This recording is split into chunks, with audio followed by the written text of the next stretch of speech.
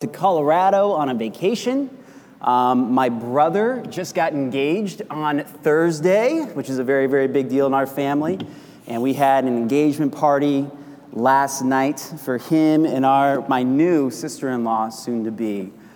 Just a lot of stuff going on. I don't know if you guys are in a season of life right now where it's just full and there's a lot going on in your life, but it kind of has felt like this past week for me has just been full with family stuff, fun stuff, good stuff, exciting stuff. And sometimes God gives us seasons of plenty. Sometimes he gives us seasons of scarcity. But I want to talk to you guys a little bit about this morning. How do we manage all of that? How do we handle the stuff on our plate together? So if you don't mind, would you pray with me as we jump into our message today? Lord Jesus, we want to come before you during this time. God, we are just so thankful for another opportunity to come together as a family of believers, to learn from your word, learn what you would have to say to us today, and that you would be able to guide us in how to best live our lives, not just today, but every day. Lord, we love you. Thank you so much for loving us first. In your name, amen. As I mentioned, my brother got engaged this past week on Thursday night. And we just had an engagement party for them last night, and we made a bunch of different food and stuff, and family from both sides came over, lots of friends, all that type of stuff. And my mom, she made something that has been near and dear to me my entire life. She made her chocolate cupcakes, which are very addictive, very damaging, very, very good. And I have a problem, and I feel like this is a safe place for me to confess my problem, but I have a problem where I really, really like to overeat a lot. And Afton can definitely vouch for that. It's an issue, a little bit. I like to eat a lot of food whenever I have the opportunity to, and last night was definitely nothing different. I found myself eating and hanging out by the buffet line pretty much the entire night. We were hanging out at this party for about 3.5 hours or so. And I definitely stationed myself by the buffet line the entire time. And there were meatballs, and there was some veggies, and there was a whole bunch of nuts and candy and stuff like that, and these cupcakes. And sooner or later, I figured out I was eating my third cupcake, and I was thinking to myself, maybe this is too many. And then an hour later, I decided just to eat my fourth cupcake, because then it rounds it all out, and it's okay. And I felt like that was just not a good thing, but I am a little bit of an overeater, and I want to share with you guys an example of how much of an overeater I really am. It doesn't just happen last night. This happens on a regular basis. Back when I was in college, I used to pride myself on these nights that I would do, like a Thursday night or a Friday night, I would order some pizza, and I would just kind of bunker down in my room and watch movies or whatever, but I could do a large Domino's pizza, 2 chocolate lava cakes, an entire 2-liter of Coca-Cola, and I think you got a picture behind it. I used to eat this as a meal when I was in college, and I was proud of that. I feel like that's such a weird thing to say, because if you didn't know this, the human stomach can only handle about 4 liters of food, and that is stretched to its maximum capacity. That's like a gallon. So think about like a milk gallon. That's how much your stomach can hold when it's all the way stretched out. But it's not supposed to live like that. It's supposed to handle 1 liter of food at a time. And I used to do this. Like, I look at that, I get hungry, but I look at that, and I just feel so bad about myself. I'm like, what is going on? I used to do this like maybe once a month, maybe whenever I had money in college, maybe less than once a month. But it was a problem, man. And I really do wish that I could stand up here and tell you guys that is my past. It's no longer my present. But the reality is I still eat quite a bit of food. And I try to exercise quite a bit so I can keep it off. But I know one of these days it's going to catch up with me. And I'm going to have to really watch what I eat moving forward. And with that all being said, today's message has nothing to do with food, which makes me feel great about myself, because I don't have to talk about myself and my eating habits anymore. But I do want to talk a little bit about what is on your plate. You look at all that food back there, that is just way too much to put on somebody's plate. And every time that you might pig out, or you might have a big meal, think about maybe a Thanksgiving dinner. I know I can't speak for you, but I know for myself, I don't feel good at all afterwards. I would eat this, and then I would basically just go into a coma for about 10 hours. miss my morning class and have to do homework for the rest of the day. That's usually was my routine back when I was in college. And whenever I have a Thanksgiving dinner or whenever you have just a big meal, our bodies are not designed to handle that amount of food or more food than we're supposed to have. Like I mentioned, 1 liter is the typical size your stomach should be. When it's stretched to 4, it just doesn't work.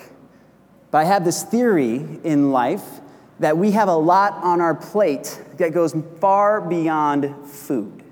I have a theory that in our lives, we are very, very busy, and we put a lot of things on our plate all the time. Our schedules are very full. I took some time this week, did a little bit of research, and I found out that according to the National Bureau of Labor Statistics, I am correct. Let me read to you guys some of the things that happened in 2018 that Americans do to spend their time. Did you know 90% of Americans work 8.5 hours a day? Might sound pretty average. Sounds right to me. 80% of Americans spend 2 hours each day doing some sort of household chore. Laundry, mowing the lawn, it could be plowing your driveway because winter is coming. But 2 hours a day we typically spend doing some sort of household chore. 96% of us participate in leisure activities for 5 hours a day. Now that one surprised me a little bit because I was like, I do not have 5 hours in a day to do whatever I want. And then I did a little bit of a dive and I realized, oh, that includes like driving and commuting. That includes taking your kids wherever your kids need to be taken to. That includes whatever you have to do in your free time, you're doing it. And we usually spend 5 hours a day filling our lives with things that just have to get done that don't quite qualify as work or don't quite qualify as chores. We spend 1 hour a day eating food each day, and 65% of us get 8.5 hours of sleep each day. Parents, it's the truth. I don't know where it came from. Maybe they're like including a bunch of teenagers. I'm not sure because I know a lot of us out here are like 6 hours would be amazing. But 8.5 hours is the national average, 60% of us. And I take a look at this chart behind me. I'm not sure about you, but I see a problem. We look at this pie chart, we look at all the hours in a day, and all of a sudden over here on the right, total time spent, 25 hours. Now, I'm not an expert, but I went to Burke High School. And one of the things I learned at Burke High School, there are 24 hours in a day. I figured that out. And I look at this chart, and I'm like, whoa, 25 hours in a day. And I think this is really interesting. It's symbolism, if nothing else, about how busy the American culture really is.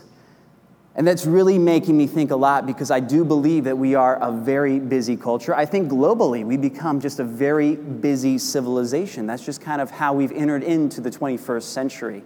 And obviously it's not like all of these happen isolated or independent of each other. We overlap different things. We probably would include eating in our leisure time from time to time. We try to make things work. And usually when I talk to people about their week or their months, when I'm having a conversation with a friend, hey, how is life going? A lot of what I get is how people are becoming so and so creative of mashing their weeks together and making the time fit, if that makes sense at all.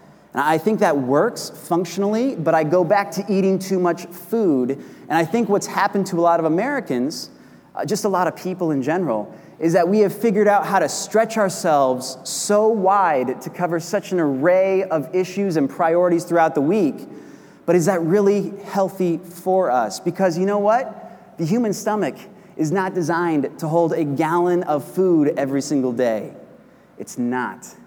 And I really believe that human beings are not designed to cram 25 hours of life into a 24-hour day. I don't believe we're supposed to do that every single day of the year. I really don't. And to give you an idea of what I'm talking about, I've got a very high-tech illustration I want to share with you guys. Yes, this is a container. It did come from Walmart.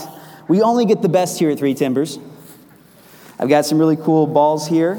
And what I want to talk to you a little bit about with this illustration is priorities. Because when it comes to how we spend our time, what I see up there is categories that represent priorities in our lives. I think that's really what it all comes down to. We will mash, we will tweak, we will bend over backwards in order to make things fit so that the priorities in our lives still continue to function and still continue to be maintained. And I think that's what we've gotten really good at doing. We've gotten really good at mashing together life so that priorities are maintained and sustained throughout our weeks. So I started thinking about that a little bit. This is not my own illustration. I copied it from somebody else. But I started thinking about it for Three Timbers. How would it relate to today's message? And I was thinking, there's really only time in life for one serious or most important priority. For a lot of us, that'd probably be family. For some of you, that might be work. For a lot of us, it might be God.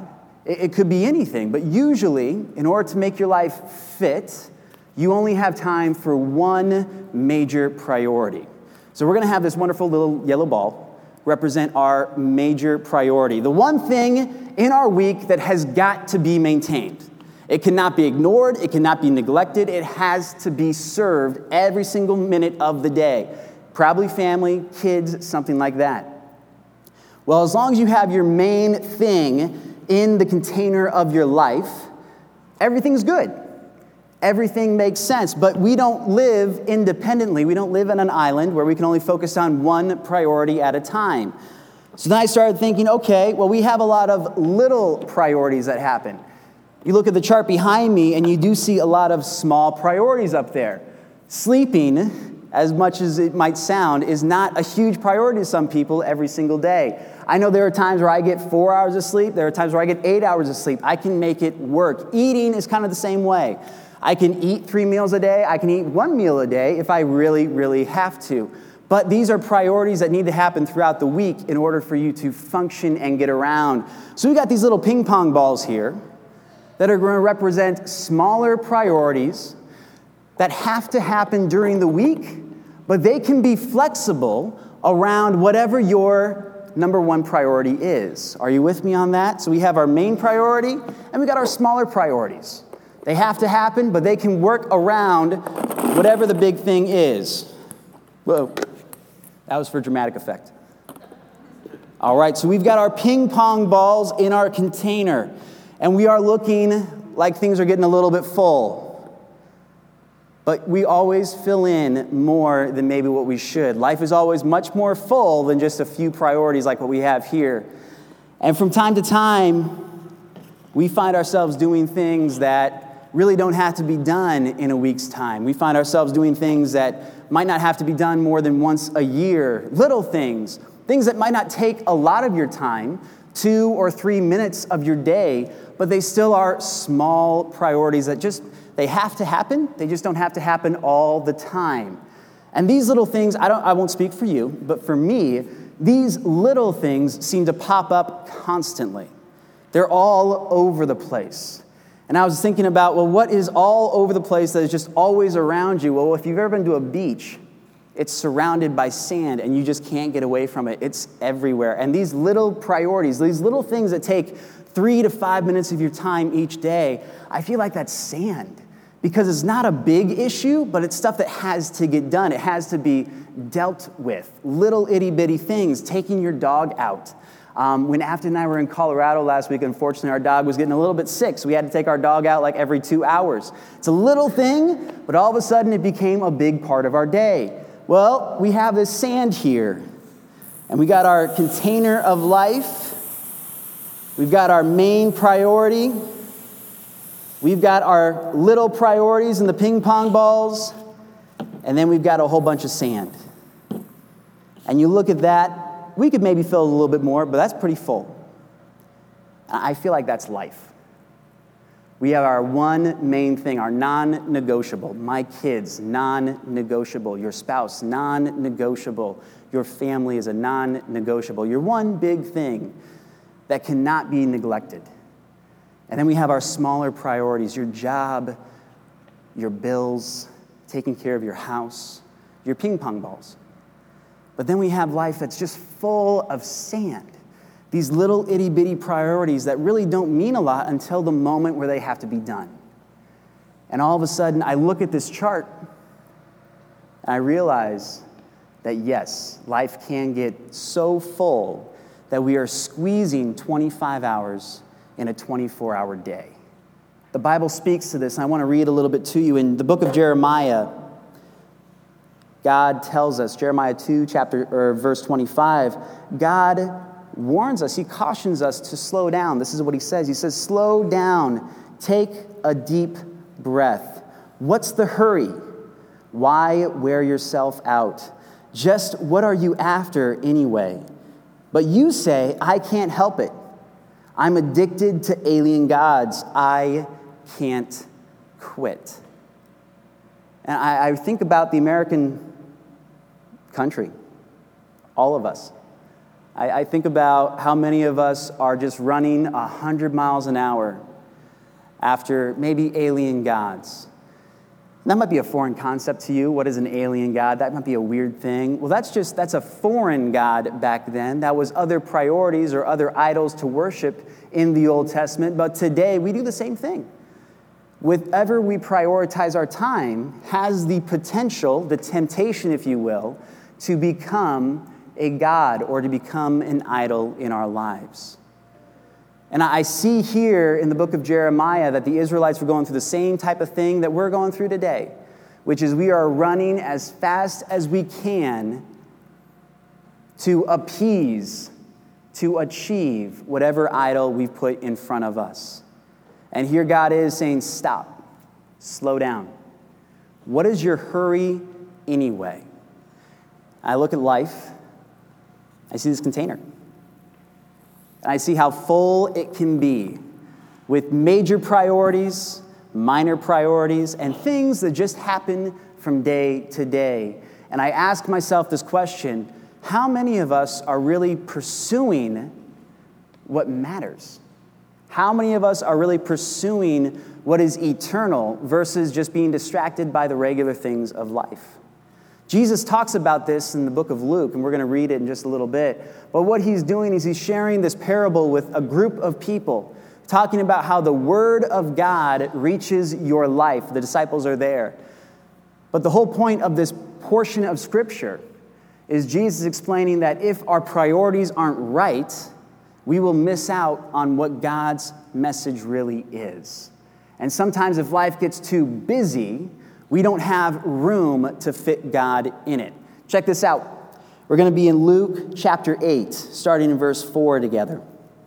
It says, while a large crowd was gathering and people were coming to Jesus from town after town, he told this parable. A farmer went out to sow his seed, and as he was scattering the seed, some fell along the path. Now it was trampled, and the birds ate it up. Some fell on rocky ground, and when it came up, the plants withered because they had no moisture. Other seed fell among thorns, which grew up with it and were choked out by the plants. Still other seed fell on good soil. It came up and yielded a crop 100 times more than was sown. When he said this, he called out, whoever has ears, let them hear. You might be looking at that and you're like, wow, that's really profound. What does it mean? That's exactly what the disciples were thinking. They were like, I have no idea what Jesus just said. And they come over to him right after he gets done sharing this parable and say, what are you talking about? None of us are farmers. Why do we care about where seed is thrown and where it's not thrown? And Jesus does something that's kind of rare because he doesn't normally explain his parables, but he decided in this instance to the disciples that he was going to explain exactly what he had just said. So we're going to jump down to verse 11, still in the same chapter if you're with us. Jesus says, this is the meaning of the parable. The seed represents the word of God. Those along the path are the ones who hear, and then the devil comes and takes away the words from their heart so that they may not believe and be saved. Those on the rocky ground are the ones who receive the word with joy in their hearts, but they don't have any roots. They believe for a while, but in time of testing, they fall away. The seed that fell among the thorns stands for those who hear, but as they go on their way, they are choked out by the worries of life, by the riches and the pleasures all around them, and they never end up maturing. But the seed on the good soil stands for those with a noble and good heart, who hear the word, retain it, and by persevering produce a crop. So he explains this. And all of a sudden we realize that, hey, the seed, we're not talking about just a farmer. We're not talking about just planting in a garden. No, the seed is the word of God and how it impacts your life. And what Jesus is talking about is literally life or death. This is the message of salvation. The word of God spreads out to the entire world, and there are going to be many, many different people that hear it. Unfortunately, some people are going to hear it in bad circumstances. They're never going to be able to grow roots in their faith, so they won't be able to have a lasting faith. Some people might hear the word, but the enemy, the devil, he steals away the word so that it never causes any type of impact in their life. And then there are some people who they hear the word, but they are too busy with the riches, the pleasures, the things of life, and they never mature in their faith. This was written some 2,000 years ago. And yet I look around, I look in the newspaper, and I feel like this is speaking to our generation maybe better than anything else ever could. Because I see our lives very full. And I realize that many of us, even though we've heard the Word of God, even though we might be studying the Word of God, many of us have a hard time fitting Jesus into our lives because they're so full. Let me give you an example of what that would look like. Got another big ball. Now, if we are Christ followers, then we understand that Jesus has to be the number one thing in our lives. He is the Savior and Lord of our life. And I think we all would understand that. But what I've seen a lot, and I've been in ministry for about 12 years now, and I've seen a lot of people in the church, a lot of people right outside of the church who are strong believers, people that love Jesus. This is what I see them doing. They find out about Jesus and try to mash him in. They just keep pushing. And it doesn't work. Because you cannot add Jesus to a full life. It doesn't fit. Are you guys with me? I think this happens a lot. There are a lot of people in the world that hear the word of God, that believe that Jesus really did live, that he really died for our sins, that he is the Son of God, that he can conquer death and sin forever, and if we believe in him, we will never perish, but have eternal life with him. I believe there are a lot of people that know that, and they do believe that, but a lot of people struggle because they have no room in life for Jesus. I really do think we have too much on our plates. I think 25 hours in a 24-hour day just doesn't work. And I get very scared because I see this ball trying to squeeze into that container, and it's never, ever going to happen. Jesus says it this way. In Matthew 6:24, he says, "No one can serve two masters. Either you will hate the one and love the other, or you will be devoted to the one and despise the other." And that gets me really nervous because I really do believe you can only have one ultimate priority in your life. Now, we already have a big yellow ball in there. Yeah, you can kind of see it somewhere down there. There's only room for one giant priority in your life. You cannot serve two masters. You either love the one and hate the other, or you'll despise them, and you won't be able to accomplish anything. For many people that are trying to play church or trying to do Christianity, I think we struggle with this, where we try to live life with two ultimate priorities surrounded by a whole bunch of stuff that is good and important, but maybe it's not God. And I get really, really nervous about that because I believe that there are going to be a lot of Christians who ultimately they're going to have to say, this isn't going to be it for me. My life is too full with riches and pleasures, and I just don't have time for the Word of God anymore. It doesn't fit in my life. Well, if you're struggling with that, or maybe you've been in the situation before where you just don't feel like you're maturing in your faith, and that's happened to me many, many times. And I've had to take a look at myself in the mirror. I've had to figure out, what is going on in my life that God is getting pushed out. And I want to encourage you guys, I want to challenge you with this. If you feel like you are living a very full life, and I'm not here to badger people who are living full lives. We all do, and it's a great thing. Life should be full. In John 10:10, Jesus says he came to give us life to the fullest, which means, yes, life should be full. But if you feel like your life is too full for Jesus, and maybe you've been trying to shove him in for a while, a couple of months, maybe several years, you've been trying to push Jesus into life, and it's just not working. I want to encourage you with something that I've discovered in Scripture together, and it comes from Romans 12:2. This could be speaking to you. If you feel like your life is too full and you can't shove Jesus in anymore, well, check out this. This is awesome news. Romans 12:2 says, "Don't copy the behaviors and customs of this world, but let God transform you into a new person by changing the way you think. Then you will learn to know God's will for you, which is good and pleasing and perfect." And I see that verse, and that's one of the most exciting verses that you could ever read in the entire Bible. Why? Because it says, don't conform to the patterns of this world, but instead let God transform you by the way you think. God is in the transformation business. He's not in the behavior modification business. We are taught from a very young age to behave a certain way, to try to be the best version of yourself every single day. And on the outside, if you're looking good, then everything's good. It doesn't matter what's on the inside. God is on a different path, and he operates in the transformation business. He wants to get a hold of you from the inside and change you on the way out. I'm not going to do it because it's going to make a giant mess. But if I had the opportunity to do it, what I would say is this.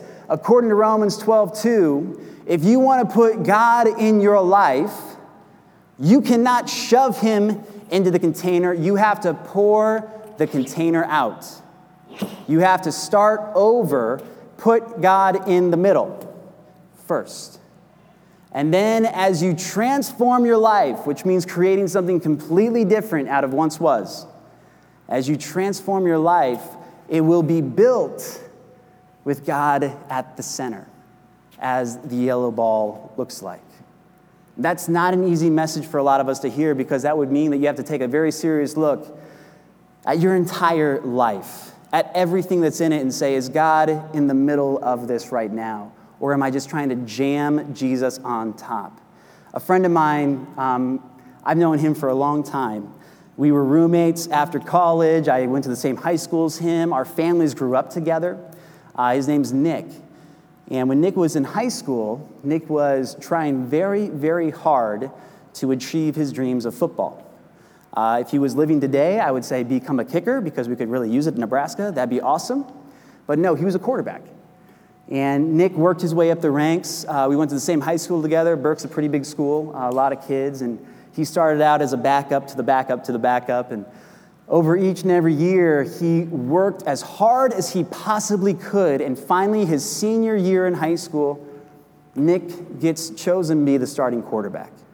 And this was a huge deal because he wasn't a big guy. Nick was probably about 5'8", maybe 5'9" on a good day. He was shorter than everybody else. He wasn't as fast as everybody else, but he worked his butt off to become the quarterback. He practiced more than anyone else I ever knew. And he was in the weight room more than anyone else on the team. And he was so excited to finally get his shot to become the starting quarterback for our high school. First game, in the first quarter, on the first drive of the season, Nick is scrambling, gets tackled, and breaks his collarbone. First play of the first game, first drive, horrible. He's out for the season. Backup comes in, way better. He can throw the ball. Nick couldn't throw the ball. Nick could pitch, which is great. I love him. He's a great guy. He was in my wedding, but he can't throw. And he's done. His whole season is over. This young guy, 18 years old, he has no idea what he wants to do with his life. He realized that he's been chasing a dream for 10 years, and that dream is done because he knows he doesn't have a future in college. He's just not big enough. He wasn't being recruited for that. and his dream of football was taken away. Well, some years later, Nick and I were roommates together. After I got out of college, we were living together. I was single. I hadn't met Afton yet. And we had a house together down kind of midtown Omaha. I remember having these honest conversations with him about, what was that like for you? And he said, honestly, it was the hardest time in my life because I felt like I had lost everything. I was so depressed. But he told me that in those months of surgery and then physical therapy afterwards, somebody got a hold of him and introduced him to Jesus. And he realized that even though he was a church kid and he'd grown up in the church, he realized that for once in his life, he had the time to devote to Jesus. He had an opportunity to spend time with God.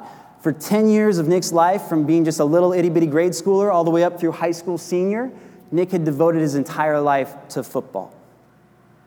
But through that injury, Nick had all this free time, and all of a sudden people came into it and started talking about Jesus. And then he realized the person that he knew through the religion that his parents followed became the person that he could have a relationship with, not only now, but through eternity.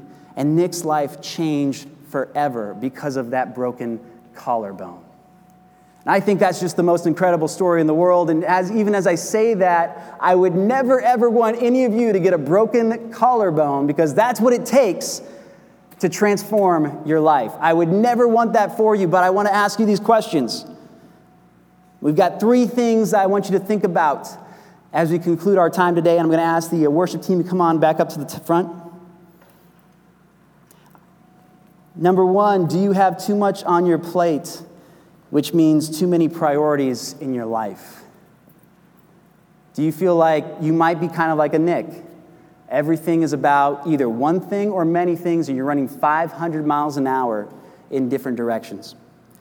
Question number 2 for you, are you trying to stuff Jesus into your life's container?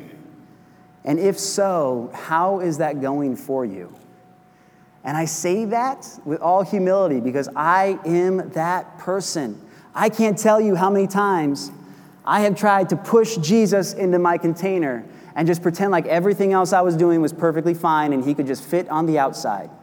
So I am right there with you on question 2. And then question number 3, what will it take for you to let God transform the priorities in your life? For Nick, it took a broken bone. For me, you might have heard my story before, but for me, it took 9/11. I needed thousands of people to die. I needed to feel very unsafe in my country. I needed to be hit in the face with the reality of sin for God to get a hold of my heart. What will it take for you for God to transform your life? I would encourage you to think about these questions as we sing this final song.